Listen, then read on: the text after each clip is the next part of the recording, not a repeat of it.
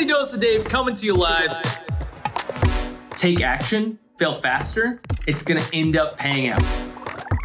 Put in the work and then fucking believe in yourself. Daily Dose of Dave. I like to do a practice whenever I'm going to be giving a talk on stage, or I'm going to be doing a webinar, or I'm running digital marketing and advertising, or I'm releasing a new product. I try to explain it to different people. Okay? So I try and figure out, how would I explain this to my 7-year-old daughter? How would she understand it? How would I explain this to an alien? How would they hear this? What would I say? How could I explain this to my great-grandmother who is passed?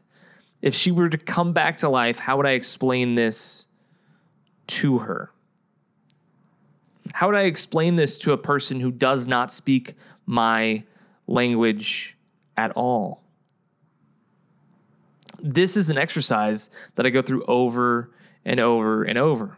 In Mad Men, there's a scene where Peggy Olson is writing a letter to a friend about the product that she's trying to sell, and she's doing it as an exercise to better communicate in her advertising efforts. I do this routinely. How would you communicate these big ideas to people that would have a hard time understanding it? What it does is it forces you to be concise, to get to the point. It forces you to engage with the content and the material at a whole new level.